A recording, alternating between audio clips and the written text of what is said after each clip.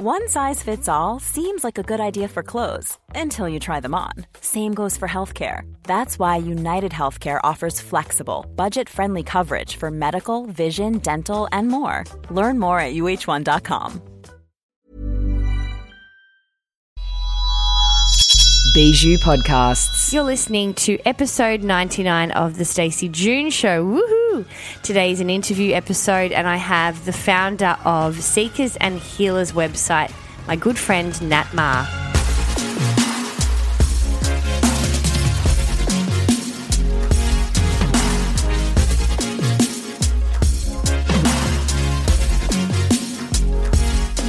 Hi friends. Ooh, I like a 99. It's just something special leading into the 100th episode. I hope you're well. Hi, I'm Stacey. If you haven't listened to me before, you might be hearing me through another podcast, another guest, or maybe it's Nat that's brought you here. I am a broadcaster. I am a writer, or soon to be author, and one of the country's OG podcasters. I've been doing this for a long time, and soon to be a mama as well. So I'm winding down this podcast before I get into my nesting phase, and it's bizarre. I've podcasted for the last 8 years, regularly, probably at least weekly as a minimum, but mostly much, much more for the last almost decade. So it is a very bizarre thing for me to start to wind down and talk about me saying goodbye. I will be back at some point, but I really am not looking to have all the answers when it comes to that and this new phase of my life. So it is very weird. I know lots of chicks, if you're listening and you are going into motherhood for the first time and like me have never really not worked, it is a exciting part of your life, but it's also a very outer space part. I actually put this video up on Instagram where I learnt the term matrescence, which is essentially going from maiden to mother. It's very similar to like an adolescence transformation, except there is a very big transformation that happens when we go from woman to mother. And I'd never heard that term before. It explains so much of how I feel at the moment, where I feel like, if you've seen that Matt Damon movie where he needs to go out of space in order to get back to the spaceship, just like flying out there in the solar system on his own and hoping that they'll catch him. That's what it kind of feels like at the moment doing. I'm not quite the woman that I was, and I'm not yet the woman that I'm about to be. So it is a very bizarre place, as well as you're winding down work and lots of other things that that might be very important to you. For me, I do such incredible, creative, soul nourishing work. So it is, it's all encompassing, but it's always been such a giving thing as much as I've given it. So there's a new part and a new pulling for me to be somewhere else. And that is very, very exciting, but it is still new and raw and special and nerve wracking and all those kinds of things.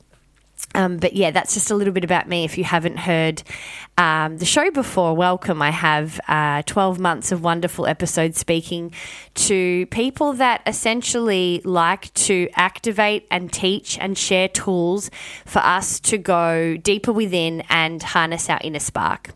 I have done radio and broadcasting for a very long time, and this year was really about me opening up a part of my life, my spiritual life, that I had kept very private for a long time. I've started coaching. I've started doing online workshops. I do my first speaking engagement in a couple of weeks in Sydney. It's the Finding Your Intuition workshop, which I'll put the link in show notes if you're in Sydney. And then after my bub arrives, I'll be heading to Melbourne to do that in May 2020. So if you're interested, make sure you sign up to the mail list, staceyjune.com. And if you are in Sydney and available and interested on December 8th, I would love to see you. It's going to be super intimate. We're going to harness ways for us to access our inner gut, our inner friend, our intuition quicker, faster, sharper, louder, and really start to understand the difference between our thoughts and what is that sense, that intuition sense that essentially really is the compass to how we should live our lives. And often they both get very confusing and can be very overwhelming to try and figure out which voice to listen to. And I hope you will walk away from this workshop knowing exactly what voice you should be listening to and how to to access that in a real clear, concise, powerful way moving into 2020. So I'd love to see you there. Now, my guest today is Nat Ma. He is a friend of mine who I met on one of the many adventures of self-discovery and deep diving that I have had in my life. I met him in, of course, India. The first time I had ever been to India, I was at a yoga camp studying Ashtanga, which is essentially the original yoga poses. It is, there's lots of different variations of yoga, particularly in the Western world, and Ashtanga is essentially that real traditional sense of where it comes from. It's very repeated poses. It's a really kind of structural base, but it's also very meditative in its repetition, and it's just I always found it something that I wanted to learn because I like to know the foundations and I like to know the root of things. And so we both did a mini course of finding out where that came from. We learnt about the poses. We practiced for hours and hours every day. And we created this real beautiful childlike friendship of two people that were in the midst of exploring themselves, but in a very raw, vulnerable, childlike state. There was a real exploration, a real vulnerability that we both had when we met, and we really connected on that. So Nat and I have stayed in contact. He is now doing all kinds of amazing things. He's travelled the world to study essentially himself and so many different modalities, and came up with a website called Seekers and Healers, essentially speaking and interviewing people that are seekers like myself, and then healers, people that he has felt like that classify as healers in the world and that are looking to heal people, help people, and improve consciousness. Seekers and Healers is evolving into a more kind of video documentary space, and he really wants it to be known as the stories to guide people home, which I think is so, so beautiful. He has this incredible story about being a complete, insane overachiever that just did is incredibly well in his corporate and professional life. He lived in Sydney, lived all around the world, doing all kinds of digital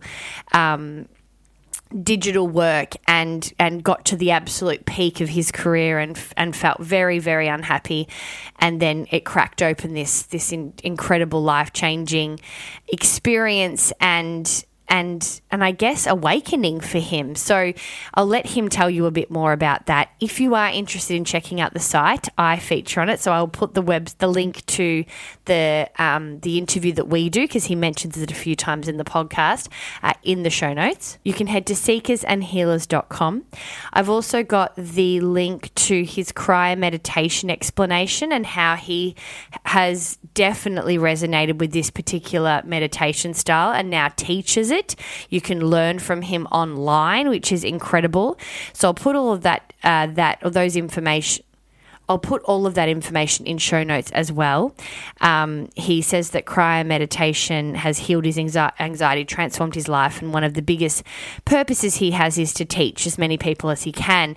So doing online meditation courses or classes is so powerful because you can be doing them anywhere, from any place. Like it's such a great offering, because I think sometimes we have so much resistance with doing this stuff, and it's there for you to do it from your bedroom, to do it from your home, to do it from anywhere in the world. So if you're interested, all the details are in show notes, and I'll also put Nat's socials if you want to follow him and let him know that you enjoyed this chat. But Nat is a very special soul. I have not met anyone like him. He is so vulnerable, so inquisitive, so curious, yet there's this innocent wisdom in him. I used to say all the time that I would meet people and that we all have really thick books in terms of all the different lives we've had, and you're either really far into your book or really early on into your book, i.e. you've had lots of past lives, or you're still having a crack at the start. When I first met Nat, it was interesting because it definitely felt like he was an innocent soul, much a younger soul. And you can meet 2-year-olds where they feel super old soul. But after just really listening to him over the years and seeing his transformation, I think that his curiosity shouldn't necessarily be placed as a youth. His curiosity is courage. I find that the way he's curious and the way that he opens his eyes to everything and sees everything as not just a possible learning, but that there's no ego in place. Like, he doesn't claim to know a lot, and he does know a lot, but he doesn't claim. He's constantly wanting to discover more, and that doesn't necessarily mean it needs to be some kind of youthful approach. It actually is. Now I see it as so much more of a courageous approach. Enjoy this chat with Nat. We're two old mates that are catching up, and I'm so thrilled that this was one of the last episodes that I'll share this year. When I started this podcast, it really was about trying to get people that have helped me shape my life, that can share stories to help you and give you tools on how you can access your inner spark, how you can be more authentic in who you are. And Nat, it's been such a big part of the journey of me getting to this place and doing this work that I'm thrilled that he is in this 100 episodes of the Stacey June Show in its first year. So I hope you enjoy the chat. Let me know what you think. And if you want to check out a workshop online or come to the workshop in Sydney in a few weeks, make sure you say hi. I can't wait to be doing them and checking in with all you guys. So enjoy the chat.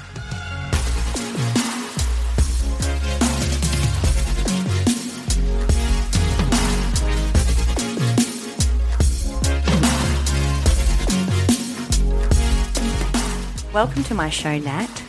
I'm really happy to be here. My Thank beautiful you. friend. I wanted to share with my listeners, or our listeners, how we met and where you were at the point of our meeting, because I think it's A, pretty special, and B, also gives a bit of context to how far you and I have come over the last few years, and also just gives it a bit of street cred to the fact that we've been working on ourselves and you've got proof. It's like, no, we've been doing things. Yeah, we bought the Not T-shirt just, even. Exactly. And came back. Exactly. Yeah, so it was at the beginning of my, let's say, quote-unquote spiritual journey, if I can share how I got there. So basically, I came from a very kind of high-achieving background. I grew up always kind of like reaching the top of everything. By the age of 20, I had my own business, which I ran for 3 years. So you grew up in Sydney? 6 years, yeah, in Sydney. Yep. It was a creative agency that before that I was at age of 19, 20, I was the web manager of National Geographic Channel, and then after that I did my own business, and then at the age of 26 I went to work as a director of one of the biggest advertising agencies in the world, and then that was in Melbourne. And then in 30 I went into New York, and I also worked at pretty high level at an advertising agency as well. And then I became the head of digital marketing for Burberry in New York City, and that was for the whole of Americas, basically after that. And no matter how much we do the work on ourselves, and no matter how much we know that sentence only has as much meaning as you want to give it, it still impresses me. It's still something. I live in Sydney, so it's, you can't shake off the world and the way the world sees things. But even if they see things that way, it still is something you should know, that regardless of how far you've tried to get away from that, it's still impressive. Yeah. So and why I'm sharing all this is not to say, look at me, what a great achiever I am. It's to say that even though on the outside, I looked like this typical successful New York guy. I had tons of money, I had the apartment, I had the great social life and status, etc., etc. Inside, I always felt really small. I felt like something was wrong with me. And I suffered from chronic anxiety for a long, long time. And basically, for about 12 years, I had been trying to figure out what the hell is going wrong with me. I would wake up not wanting to actually get out of bed, not wanting to go to work. And when I was at work, I would have panic attack, complete crazy panic attacks where my throat would shut down. I would not be able to talk. My brain would basically shut down. I had brain fog. I couldn't concentrate. I couldn't process any thoughts. So I was seeing a lot of psychotherapists. I was seeing psychiatrists.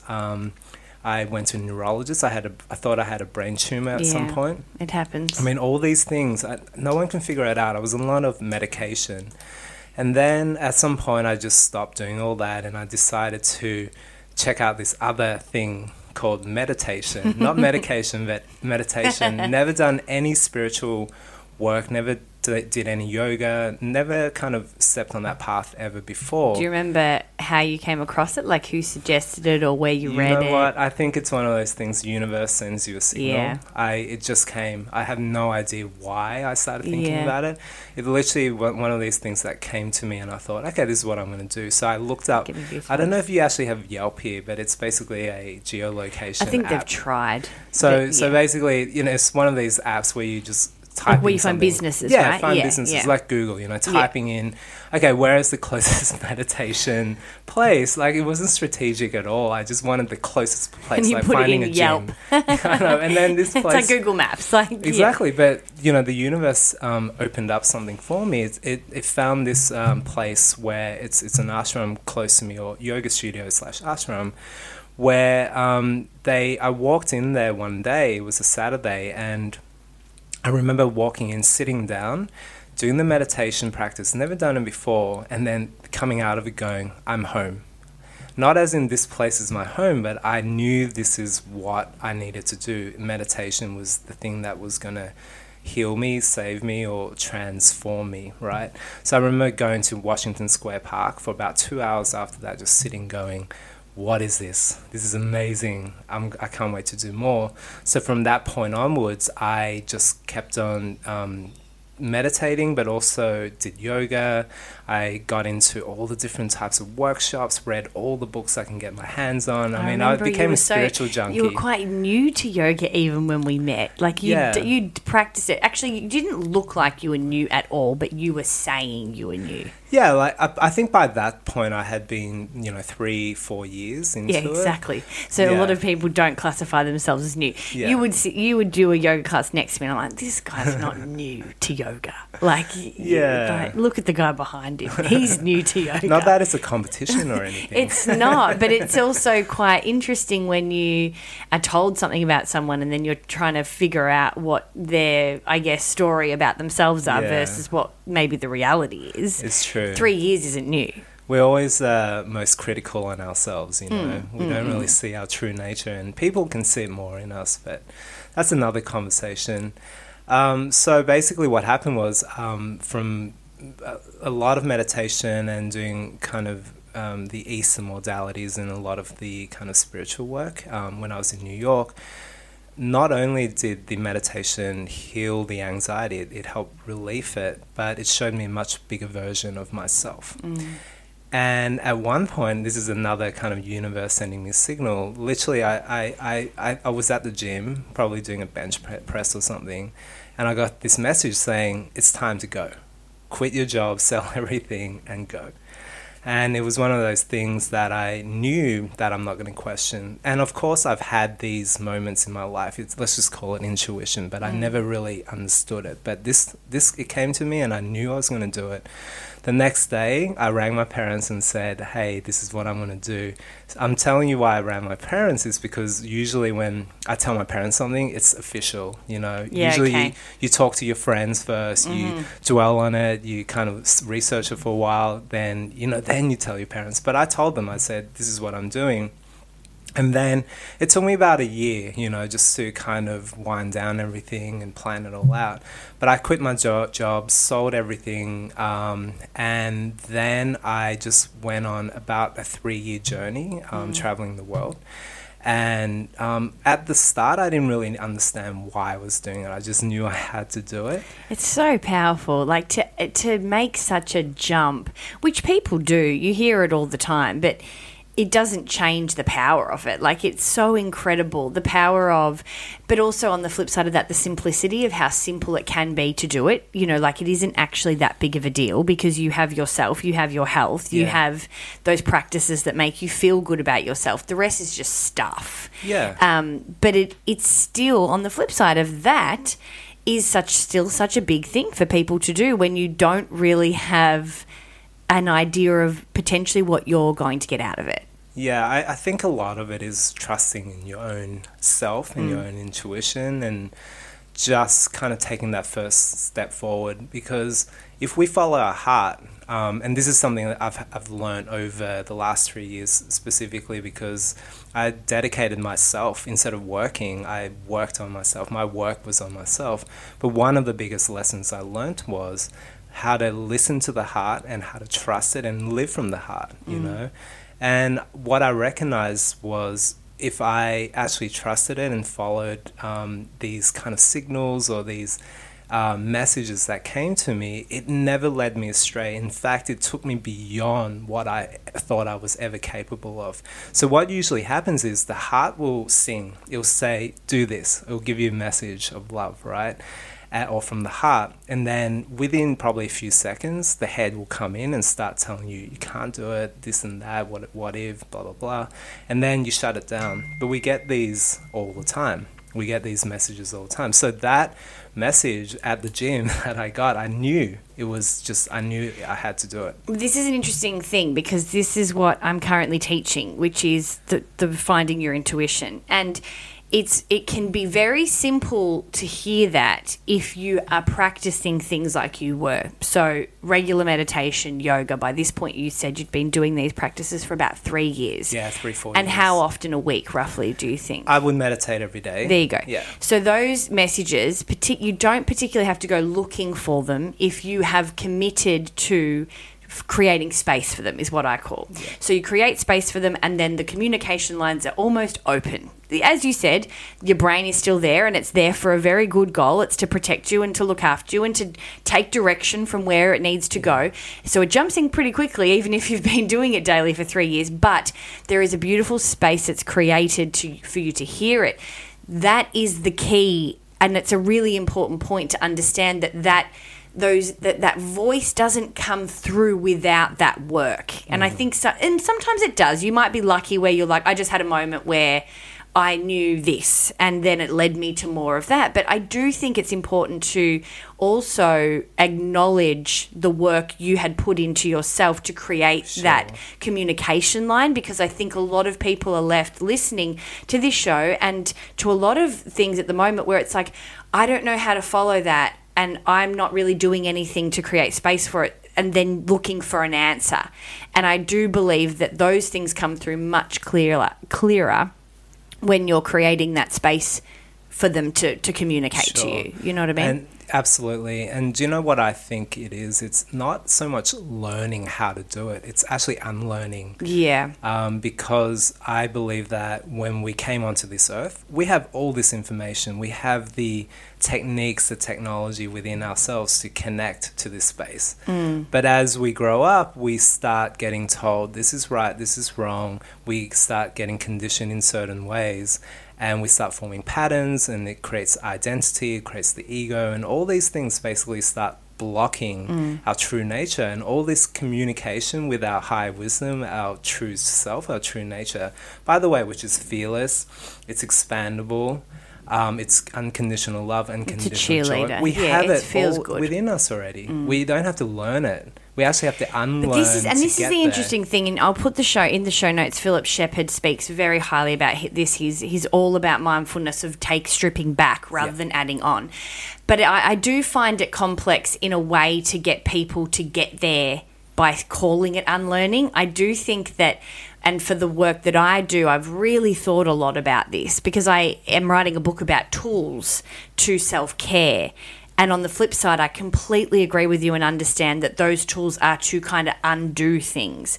But the language to get people engaged sometimes needs to be an action for them to feel like they're going to do it, to then trick them into almost undoing it. Does that make sense? It does. And I'm a communicator, right? So I think, how am I going to get you to understand 10 years of this learning, and even me learning that I'm unlearning, far down the track. Like, I wasn't really aware that was happening until 5-6 years into these unlearning/learnings. So it's a tricky one for me in terms of the way that we, not sell it because that sounds a bit yucky, but the way that we do try and assist with introducing people to this work. Yeah. I think we have different ways of expressing pretty much the same things. We have the different modalities and different methodologies, but from my perspective, what I teach meditation, right? And I love going in there saying, hey guys, I'm actually teaching you how to do nothing. Yeah. So in essence, it's kind of unlearning, which I don't actually say I'm going to unlearn all these conditioning, but actually, when you do nothing, and we have to be taught to do that, unfortunately. Because that's the flip side. And you have to practice being bored. It's all this stuff. But being okay being bored, being okay just sitting. Yes. But as soon as we sit, the mind just goes blah, blah, blah. All these things happen, and we get stuck in the world of the senses and sucked into duality and the likes and dislikes and personality and all these things that happen that takes us and drag us away from who we are. So what we do is we get to a point where we sit and do nothing, and there's a practice to get you there. And once you're there, the magic happens. Yeah. That's when we're talking, coming back to what we told before, the intuition,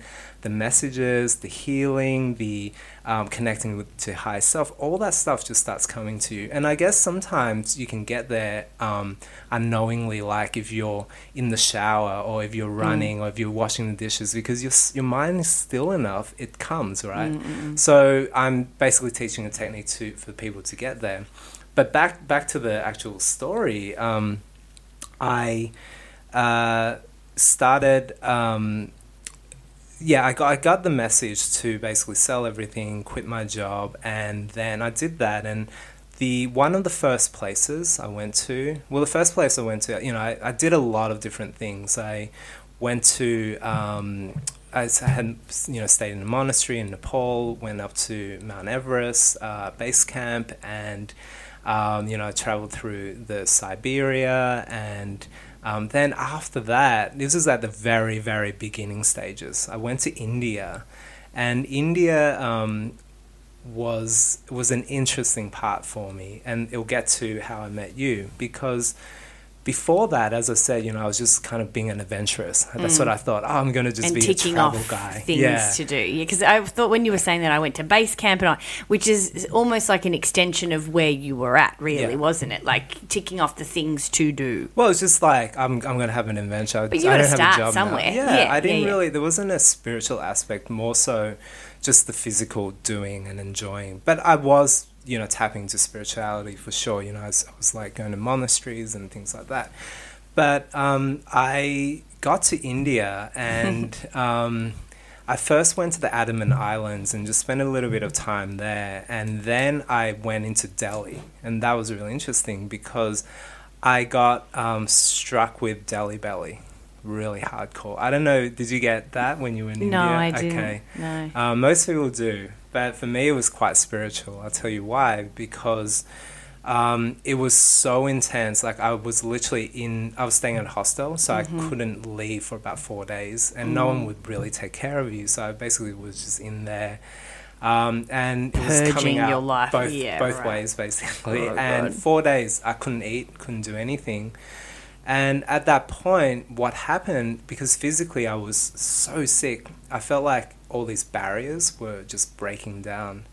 And I felt like inside of me, the barriers were also breaking down. Like my tolerance wasn't there anymore, And these barriers that I talk about were basically identities of myself that I had built to not face all these things that I was suffering from.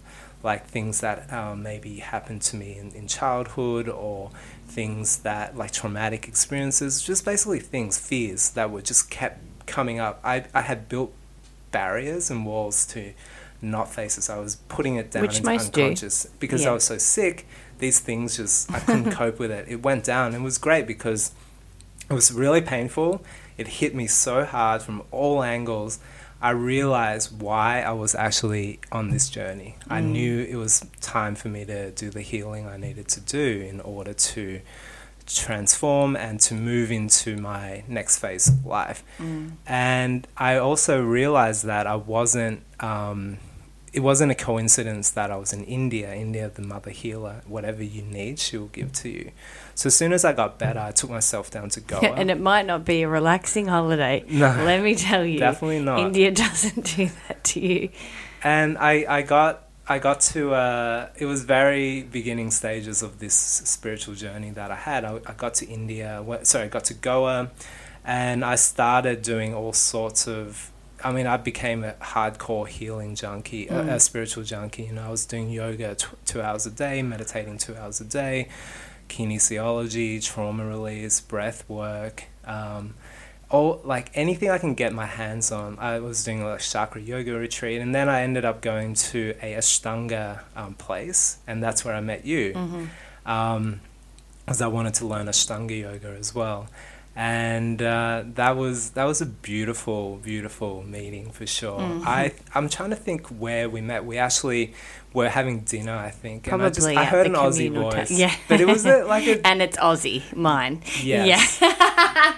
But sometimes when I hear Aussie voices when I'm traveling, I'm like, okay, I'm going to try and distance myself. Yeah, me too. But I don't know, I felt a warm connection with you. A drawing. There was something there for sure. Yeah. Do you remember the moment? I remember having there was 3 of us, I think. So another Aussie girl joined us when we were talking. We were talking with a group of people, I think. And then she joined almost like in the background a bit because she was one of the teacher training students, whereas we were both there on our own kind of agenda. And I remember totally being very connected with you very quickly. You had very good eye contact. And also at that point, it wasn't like I was looking for something familiar, and I don't think of you as a feeling of familiarity because you were Australian, but sometimes it is nice to have a beginning point of conversation if you haven't met someone before, and it's such a great place when you do those things because everybody's from all different countries and all different walks of life, and so you've got such a colour, but there is also something very easy and almost relaxing about being able to say, oh, so where do you live in Sydney and what do you do, and it's just what school did you go to? Yeah, all that crap. Blah, blah, blah.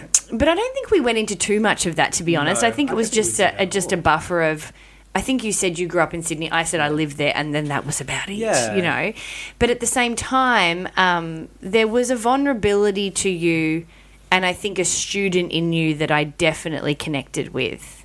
Yeah. I don't know if you remember that, but I felt like we were both not 2 little kids, but almost like this kind of innocent energy of going, we're here, we don't necessarily know what to expect here, we're in the middle of some stuff. And that's it. It was very raw. We were both in quite raw places. Completely. That's a really good way to explain it. I think it's more like this idea of chaos and it being an energy, not knowing. It's like the feminine energy, just creation and anything can happen. It's the flow, but you really have no direction. You're like, anything can happen. I don't even know where I'm going to go next. You probably didn't even know either, but we were just there. And just trying to figure stuff out. I had so much stuff. I was deep in the beginning stages of healing, and I was having all sorts of practices that I need to do. In fact, I had probably 6 hours of practices that I needed to do each day. I was deep into it. But I remember there was the key moment where I felt connected with you, and I think that was the start of it, because the chatting was just like a dinner, hi, introduction, how's it going? But I remember coming into yoga class in the morning and you were next to me. And then at the end, I think I was doing a tripod headstand and we're talking about headstands. And then I was like, I think I just got to a point where I can do the tripod headstand. And we were talking about that. And that was the first moment I remember connecting with you. I don't know, like that's just a physical thing. But yeah, but it was about the headstand, or was it about something else? We were talking about it. Then you started. I think you were talking to me about. Oh yeah, the tripod headstand's an easier way to do it than the to get into it, right? You know, it's just a very. It doesn't matter what the conversation was really, but I remember feeling that connection, and then from that point onwards, we were like kind of inseparable. Little friends. We just kept on hanging out and doing things and chatting, like, going deep, right? It was like, I remember like when you, so then we would say, okay, which class are we going to do next day? Yeah. What are we going to do? And I would remember, because I didn't have an alarm clock and gave my phone to you. Remember I said, I don't want to have my phone. Can you take my phone? And so you took my phone, and then I was like, oh no, I don't know how I'm going to get up. And you're like, I'll come wake you up every day. Yeah. So we were like two little kids that were next door neighbours that would play all summer in the school holidays or something. It was so innocent, so lovely. And it was so, it was, I think, also a really nice comforting at a level that we both needed. We didn't need to be this like inseparable kind of, I don't know, we were, but then it was also this, there was space. Like we both had very kind of clear journeys that we were working on, but there was this almost co-pilot, you know, going through their own thing at the time. And so we could, you know, bounce off each other with where we were each individually at too. It wasn't a long time, but it was a very kind of memorable, special time of my life. Yeah, that's funny because it would have been, a week?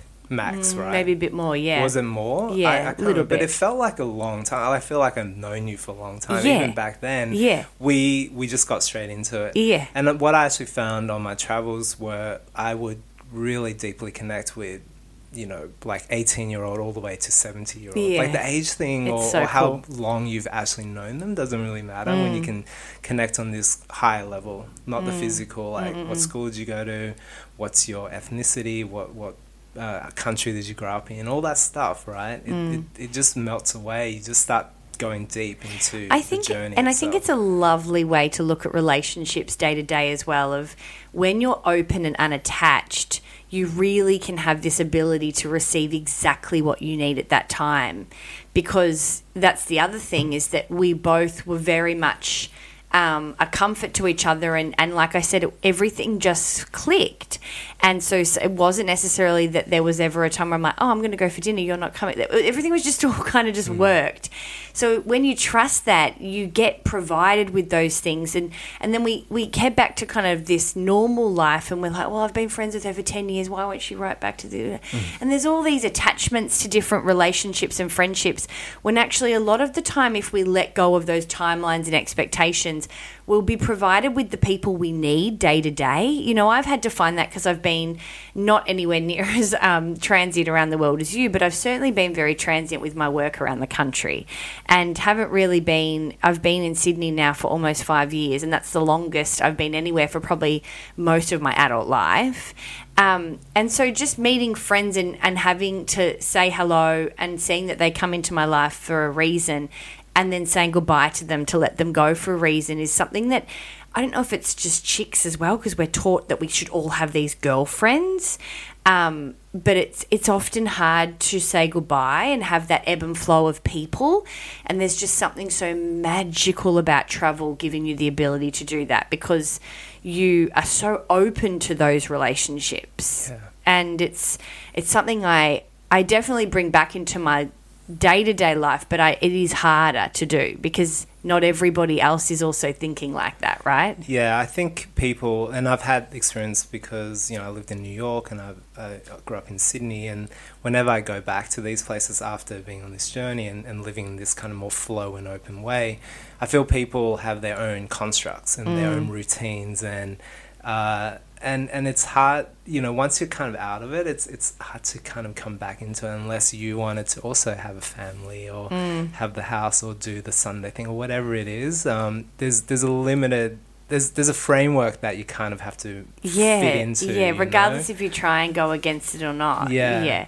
Or not against it, but just, not you try and do your thing and then have them in your life while they do their thing. It doesn't always flow, let's just say. And I think people have they really governed by time, you know, and I think when you're outside of that kind of space-time continuum, let's call it, when you're actually living in the flow, when you're actually out in, it's way easier to do when you're traveling and actually doing these spiritual journeys. Yeah, so it's kind of what you mean is really just matter. For anyone, and anyone laying at home, out of the 9 to 5 kind of grind, you eat dinner at this time, you go to work at this time, you go, that is what you mean. Rather than going, okay, I'm hungry now, or today I just want to spend 6 hours doing asanas or doing yoga, or I want to meditate for 2 hours. Imagine going, I'm going to spend 6 hours meditating and doing Reiki on myself and then doing yoga. Like, it would never work in the 9 to 5 world, because you're governed by time, because there's people that you're responsible to, or things that you need to do in that aspects, where once you kind of step out of it, you have the ability to basically do anything, right? And it's a really good point to bring up, because when you meditate, that's what actually happens. When you can transcend this physical plane of consciousness, you break free of, the physical aspects of matter, desire, time, space, and you're in this space where you can receive, all the information you need, all the healing you need, all the kind of intuition and all this great stuff. And it's not to say, I'll just stay in there for the rest of your life.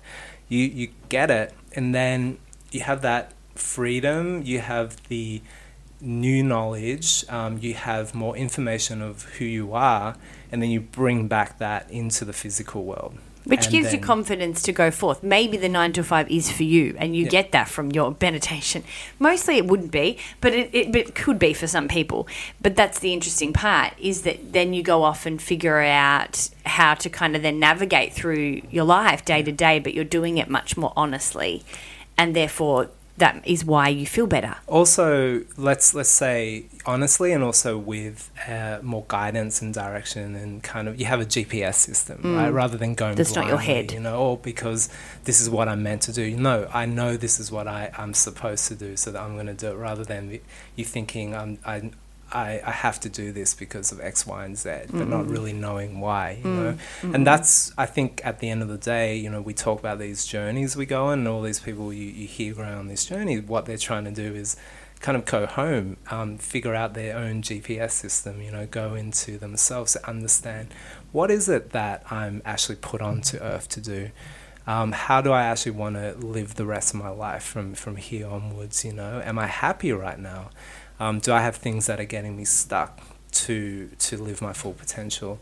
And I think when you do these journeys and have all these like spiritual work, and you don't actually have to go and, for 3-year trip. No. You can do it by going to meditation class, reading a great book, listening to a great podcast such as yours. You get the inspiration of meditating is a great thing, because you can do it anywhere, anytime.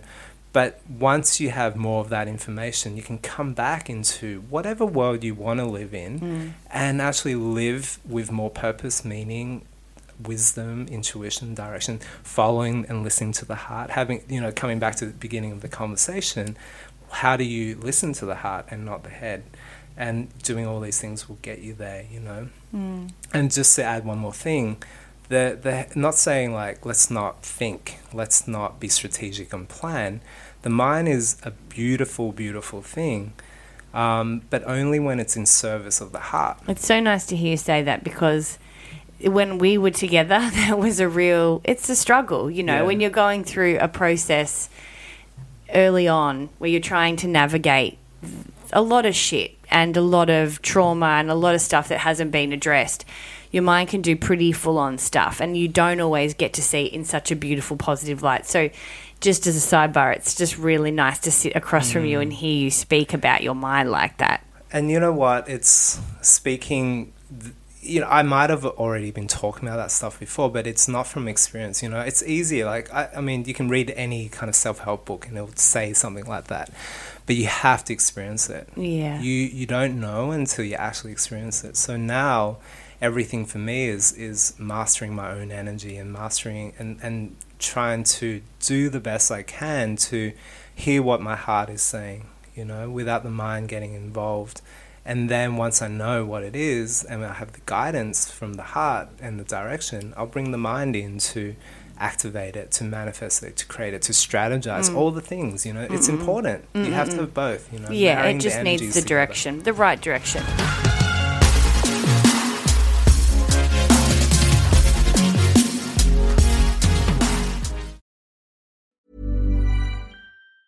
Ever catch yourself eating the same flavorless dinner 3 days in a row? Dreaming of something better? Well, HelloFresh is your guilt-free dream come true, baby. It's me, Keke Palmer. Let's wake up those taste buds with hot, juicy pecan-crusted chicken or garlic butter shrimp scampi. Hello Fresh. Stop dreaming of all the delicious possibilities and dig in at HelloFresh.com. Let's get this dinner party started.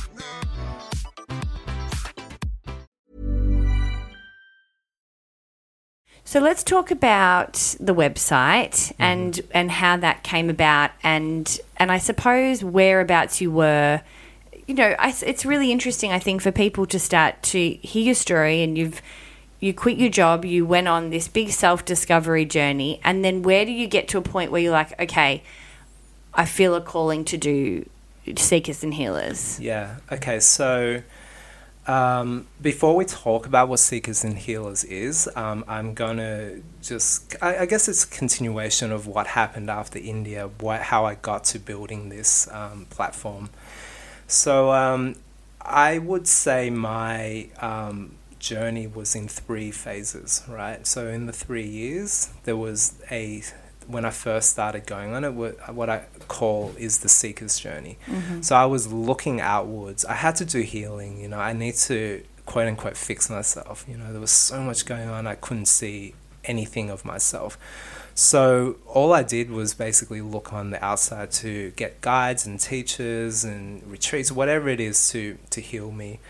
And after a while, and a lot of it actually happened in India, I remember being in a Vipassana in India, and which is a 10-day meditation, silent meditation retreat. You don't talk.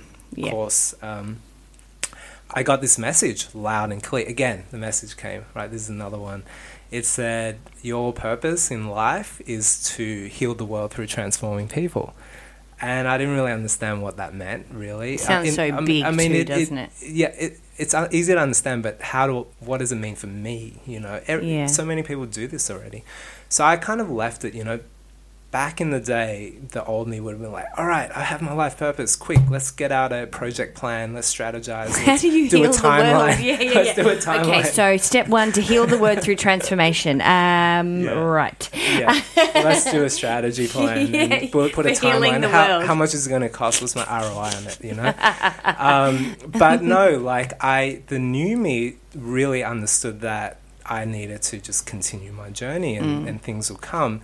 So why I'm telling you this, because that was the kind of transition phase to the second phase, or transition point to the second phase of my journey.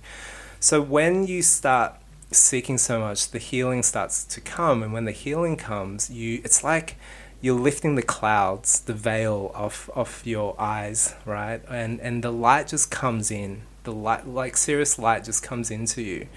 And you can not only see things around you more clearly, but you see yourself, your own light, much more clearly.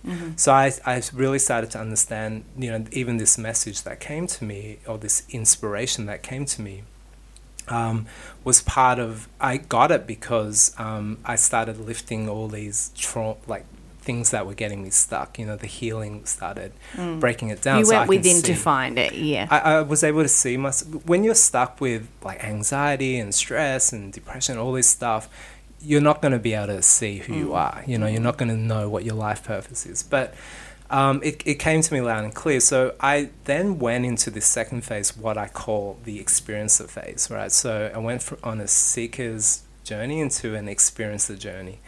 So what that meant was I wasn't looking outside so much anymore. Really, I was just staying present. I was just experiencing life as it is. I didn't need to seek. I didn't need to search. Everything was good. And I was still in the midst of this kind of adventure around the world. So I was just doing all sorts of things, And as I was kind of just being present and experiencing life as it was and just enjoying and loving, the inspiration started coming. I started getting ideas of how do I heal the world and transforming people. And I remember meeting tons of people around me, as you do. One of them is you, and listening to their stories. And their stories were incredible, you know, where they came from, the journey that they were on, why they were doing it, what they were trying to heal themselves from, and then where they are now. You know, some of them are still at beginning stages, and other people have created amazing businesses or organizations or just giving back to the world in certain ways. And I remember thinking, you know what, I would love to tell these stories to the world, because the thing that kind of ignited that was I had so many people come to me, and I'm sure with you too, saying, wow, this is amazing what you're doing. I love it. It's so inspirational, and I wish I can do it as well. And I say to them, yeah, you can totally do it. And they always say, no, I can't. And I'd say, why not? Because of family and career and work and money and blah, blah, blah. It's too hippie. It's too woo. It's not my thing. It's exactly. Yeah. What are people going to think of me, you know? But deep inside, the heart is going, something is not right in your life. And that's why you want to do something to really break free. And if you're an avid listener to this show and you're still thinking you don't have an inner hippie, then you need to check yourself, girlfriend. So I wanted to tell these stories because every excuse or every kind of reason someone had came up with, I've had so many other people that have actually gone through it and done it. So I wanted to use these stories to inspire other people to go on their own paths, you know, if they want to do it. And this is my way of achieving my goal, right, of raising global consciousness by helping people to take that first step. And then on the other side of it was I also wanted to educate people on all the things that were available to them if they wanted to heal themselves, to release any stuckness, and to find who they are.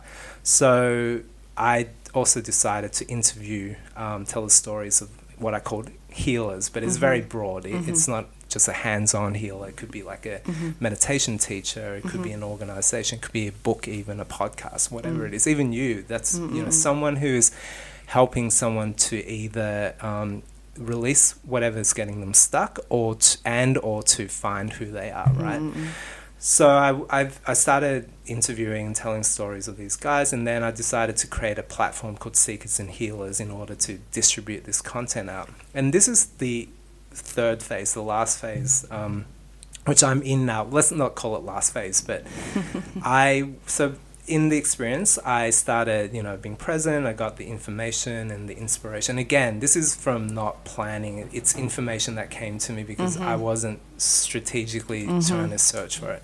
Came to me, and then I started. I'm now in this what I call the creator or manifestor phase, where I'm taking all this information that I have and the inspiration, and I'm putting it back into the world. I've done enough healing. I'm still working on a lot of stuff, but enough for me to understand what I want to do, what can I, who I am, and what can I put back into the world. So now I've got this platform called Seekers and Healers, and where I'm taking it, it's about a year old, but I'm doing it very, very slowly because I also want to live at the same time, and there's many different things I'm exploring.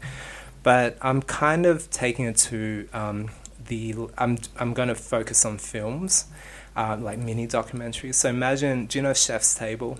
So imagine doing Chef's Table, but for healers. I'm going to focus more on the education of all the different healing modalities. My husband edits his show, and he's just probably lost his mind because we love it. We're just content junkies, and we love beautifully shot stuff. And if you probably have seen Chef's Table. If you're not, you can watch it on Netflix.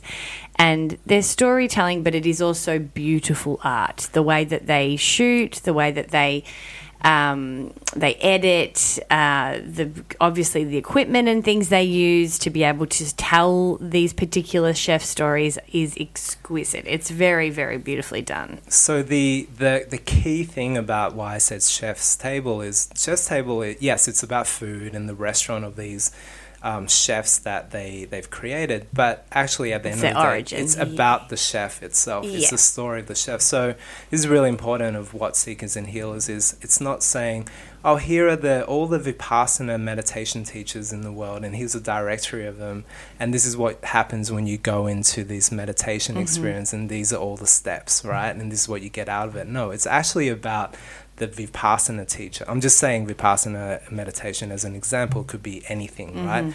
Telling the story of the person and how they got there in the first place. Because what I've noticed, an insight that I got was doing all this kind of interviewing and experience with all these seekers and the healers, was that the healers themselves have also come from being a seeker. They've had some sort of traumatic thing that they've had to work through, and the modality that actually healed them, they've learnt it, and now they're teaching and giving it back. So that story itself is the most interesting part. And then obviously in telling that story, you learn about what Vipassana is. So I'm basically inspiring and educating on these paths of transformation, and educating on what's available out there through entertainment and through storytelling, power of storytelling to do it. Before we get to the other part of, I guess, your next step with the website, I want to go back on to when you were a seeker before we kind of wrap up what you're going to be doing moving forward, and ask you, I suppose, what the 3 top, I guess, self-care principles that you learnt by living the life you were as that seeker. Yeah.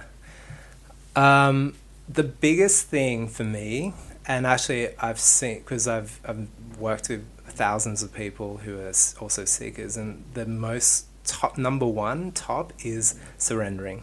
And I think you know about this one too, Stacey, because your story, you talked about this. It's actually being okay with what is, and connecting to the divine flow of the universe, right? And once you release and surrender and not force things, even though you feel like you need and expect something, life becomes so much easier and so much more graceful, and much more will come to you. 100%. Would you agree? When it makes me emotional thinking about it, and even how you say, because you bring such wisdom and knowledge, and there's such an energy when you say, I've spoken to hundreds of seekers, because you have. And so as soon as you said that, and then when you said surrendering, my eyes just watered up, because I was like, fuck yes, I just get it. But this is where the interesting conversation the conversation goes back to that beginning one that we had, where it was like, it was the first time I realized this contradiction between teaching myself to surrender and then what the meaning of surrendering was, and how much of a head fuck that was, but how much of a life-changing lesson it was. And exactly as you say, not just life-changing lesson, but an unleashing of what is, which became pretty much an invitation for me to be anxiety-free. Yeah. And you know, if you're a person that's lived with anxiety for a long time, you don't think you're ever going to get an invitation it's not simple, but it is simple on the flip side. So there's this beautiful light and shade to everything, and surrendering is so complex, but then it's so simple, and it's so easy but so hard, and it's so big but yet so small. There's just this power in it that it took me at least a year to really be able to get my head around practicing it and receiving from the practice, and then also the power and how powerful it could continue to be if I continued to commit to it. We've been conditioned, I don't know, like for me, I'm 40 now, 41, and so for most of the majority of my life, I've been conditioned to not surrender, to always plan and do and expect and achieve and be goal orientated, etc. So it takes a while to actually decondition yourself in order to learn this new way. And not to mention, if you had things happen to you when you were little and you were taught that the way to survive was to control, it's hard. Yeah. The way that I also like to see it is this might be a little bit esoteric, but Big Bang happened, and when Big Bang happened, that it basically created everything. It created all the elements, that created all the planets, that created us. So we're part of this this evolution, right? This Big Bang happened at 13.8 billion years ago. So you can imagine a huge torrent of energy, creative energy, evolutionary energy. It's huge torrent, and it's still going, it's still expanding. We're here for about 80 years of it, 100 years. So we're part of it, right? And imagine this energy flow going one way, and we're here for such a tiny, tiny part of it, and we're trying to resist and go, nope, I'm going to go the opposite way. I mean, even just trying to cross it, like not following it. It's very, very hard. And it's also very funny. How it makes you, like, I don't want to use the word we're all dumbos, but we are also dumbos that are thinking we're so smart by trying to figure everything out, and there's nothing to figure out except the fact that we need to learn how to live in flow. Yeah. I mean, the thing is, it's already happening, so why don't you just go with it? And what you talked about before, like living with anxiety, I really believe that you start getting stressed and anxious when you are resisting to flow and what's already happening. And actually now that I'm learning that I can't, I can control certain things, but where I'm supposed to go and I really can't control it. I'm just going to tap into the heart, and that the heart's connected directly with this universal flow, right? It's like a conduit straight into it. It's definitely not in the head, but for me to just be able to connect to it, life is way more graceful and easeful, and things come to me. So basically, if the universe wants you to do something, it's going to happen. You can resist for sure, but it might take you at the end of the day, you might not reach it this lifetime, but next lifetime you're going to have to do it. So if you just keep working with the flow, your actual destination that you need to get to will be a lot quicker. So, and all the lessons that you need to learn. Not to mention, a lot more pleasant. Because I say this all the time, don't fuck with it, it'll fuck with you. If you're supposed to learn whatever you're resisting to learn in this lifetime, it can come back and teach you in some really bad, hard ways. Like, suffering is real, hard times exist. Yeah. And disease or dis-ease is a real thing. So you don't want to, you don't, if you're aware of this conversation, you're listening to this conversation, you're one of the lucky ones that has had somewhere that's invited you here, or you do a lot of work, which is why you're here, whatever it is. Don't fuck with it, because we're the lucky ones that have some idea that this is happening. There's so many people that have no idea. Yeah. No idea. And if you don't try and use the knowledge that you have by listening to these conversations, it's silly, because you've got it. It's been presented to you, and you're one of the lucky ones, I reckon. Yeah, and you actually have all this energy within yourself as well. That takes it to another level. So a lot of the actual practice and the spiritual work we do, we're actually just learning to master our own energy, trying to figure out where the blockages are and unblock it, and make a good balance of the different energies within us, and then actually being in harmony with the flow of the energy around us. Other people are also energy centers in themselves. So how do you master your own and then connect and be harmonious to other people and the universe's energy? See, I'm still working on that. I'm newly married. So it's, and I'm a big feeler. I'm very conscious of my energy, my husband's energy, the house's energy.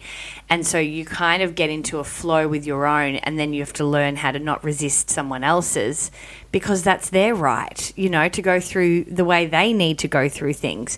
And it's interesting because I bring that up because we've just built IKEA furniture and all kinds of baby things, and it's very mundane, but it's very exciting for us. But it is energies at play there because you deal with things so differently, and you want someone to be that energy that you are. Like I remember we were sitting right in this room, and I said to Ben, you got to just be more curious. You can't jump straight into this and go, oh, this is screwed, we're missing a piece, and I would tell him how I like to process energy and how I need to move through it. And sure, there's probably a few things that he could take as a bit of a tip to maybe be a little bit more experimental and open, but that's his journey to learn. It's not my journey to pull him into my wave, and that is, it's challenging. It is challenging. It's an interesting part because I think we do get very good if we start to do this work at channeling, clocking, being in flow with our own, and then the next step is to learn how we allow people to stay in their flow that are close to us and affect us too. Yeah, and being harmonious is not changing someone else's flow to make it in frequency with yours. Mm-hmm. It's actually learning how to balance it and adjust yours to theirs. Or if it's too much, then you have to walk out. Some people can't handle it. And it's not saying, oh, just get a divorce or something like that. Maybe you just need to take a break and then come back, There's so many aspects to it. Or not say anything in my case. Yeah.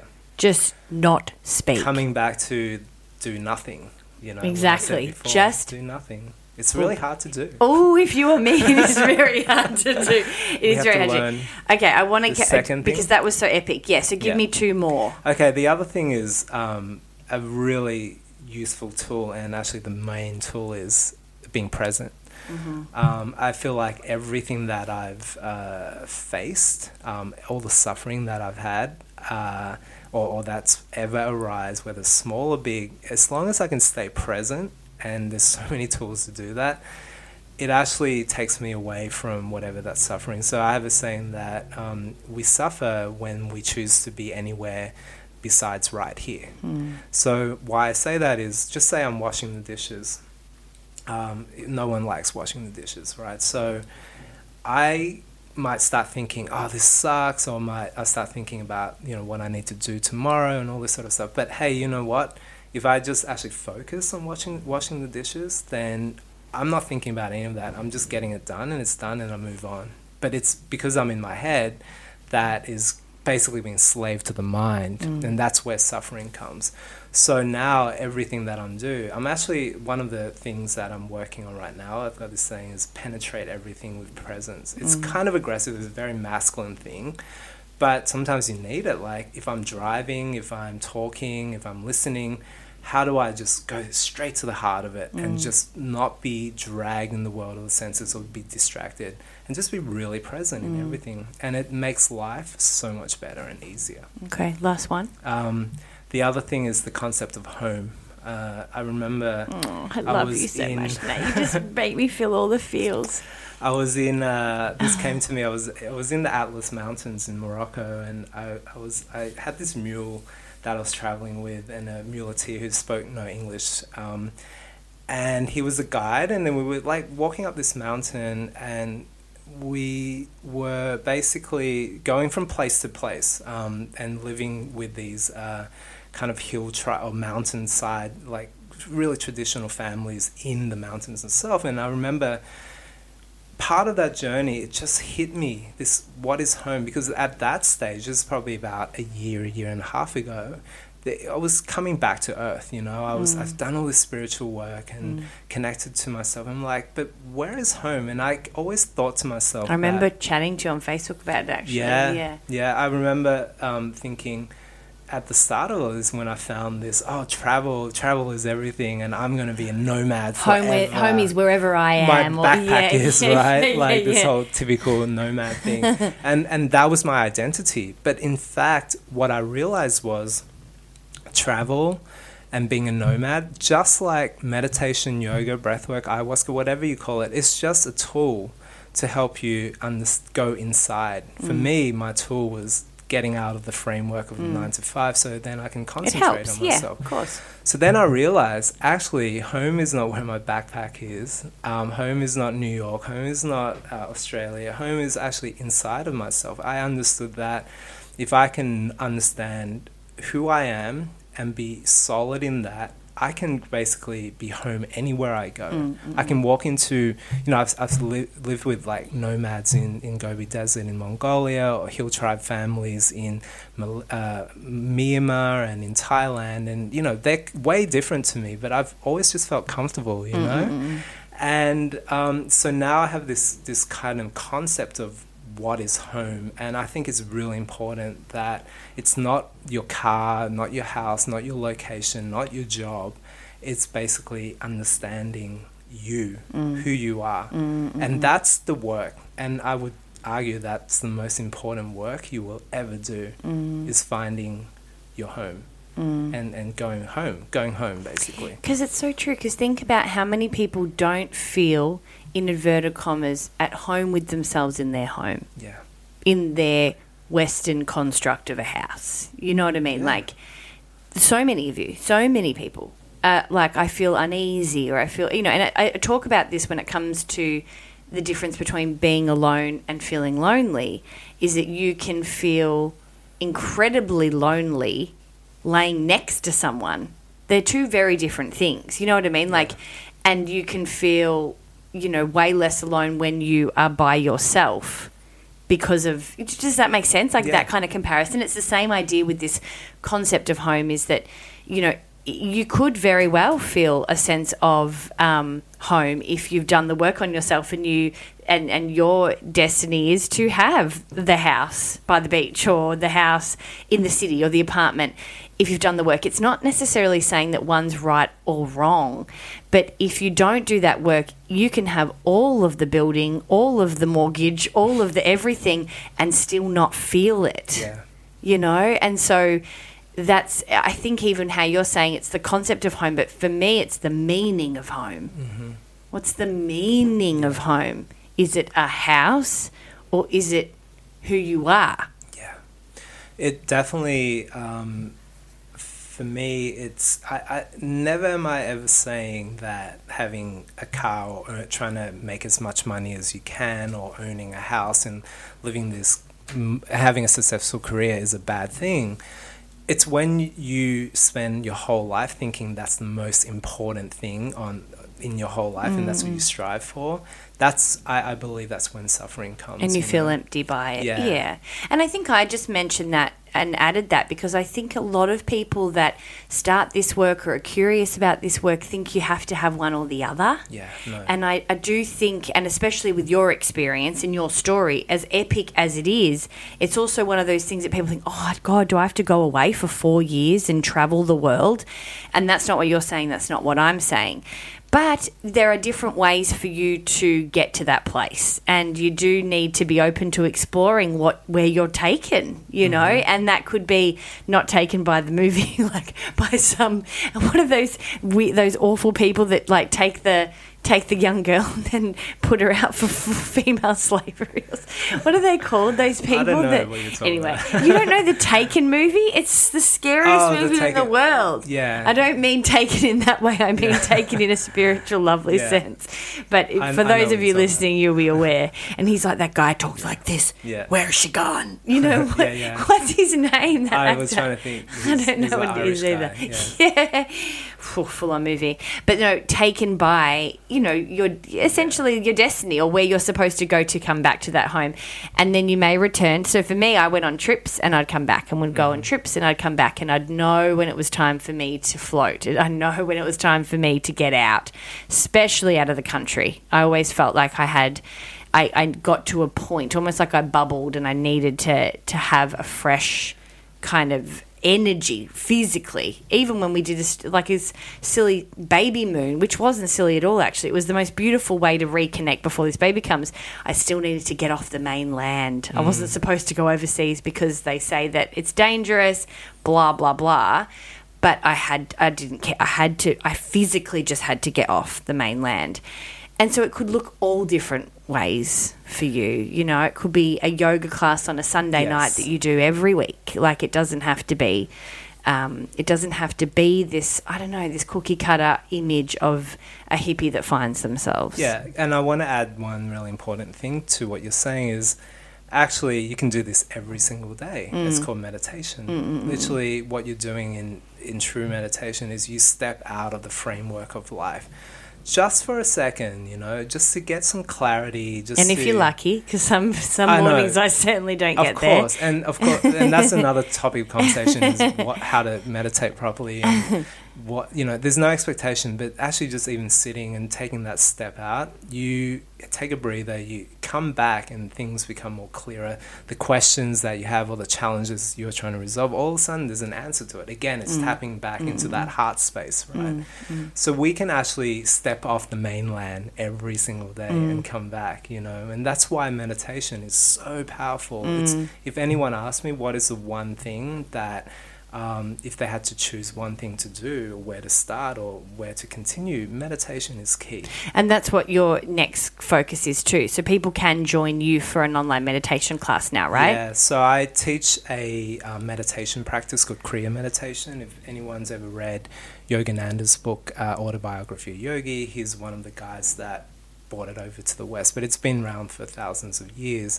But it's a meditation practice that actually works to clear the energy blockages in our system, works a lot with energy system, and it helps us to then be able to connect to this place of nothingness, because the state of no state is the state of all states. And once we're there, we've talked about it so many times, the magic happens. All the information you ever need to live a really graceful and easeful and meaningful and intuitive life will come to you. So basically I have meditation classes to teach that. Right now I have online classes twice a week, but you can leave it in the show notes with more info, and we'll have a link there to more info on the actual practice itself. Yeah, which is what you've got on your website as well. Yeah, and your story about why it worked for you. Exactly, yeah. Yeah, we'll do that. All right, my friend, I think we'll leave it there, because I think we could go on for maybe 4 more hours. Yeah, totally. And I think that's enough for everyone to consume. Take a breath. Take a little bit of Nat's energy with you, because I'm certainly going to. Thank you so much for coming and chatting with me on one of my last episodes of the year, and who knows when I'll be back doing this show. I don't know. So I'm so glad that you are a part of this year's podcast journey for me. Yeah, I'm so happy to reconnect with you, truly. Oh, I feel like we got tears coming. We will put all the show notes and info about Nat, the website, the meditation that you can join in, and anything else that we've discussed.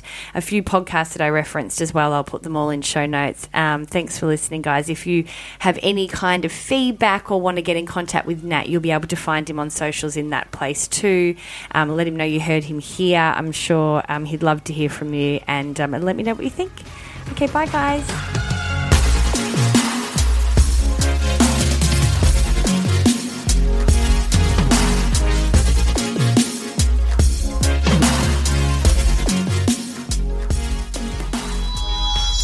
This has been another Bijou Podcast production.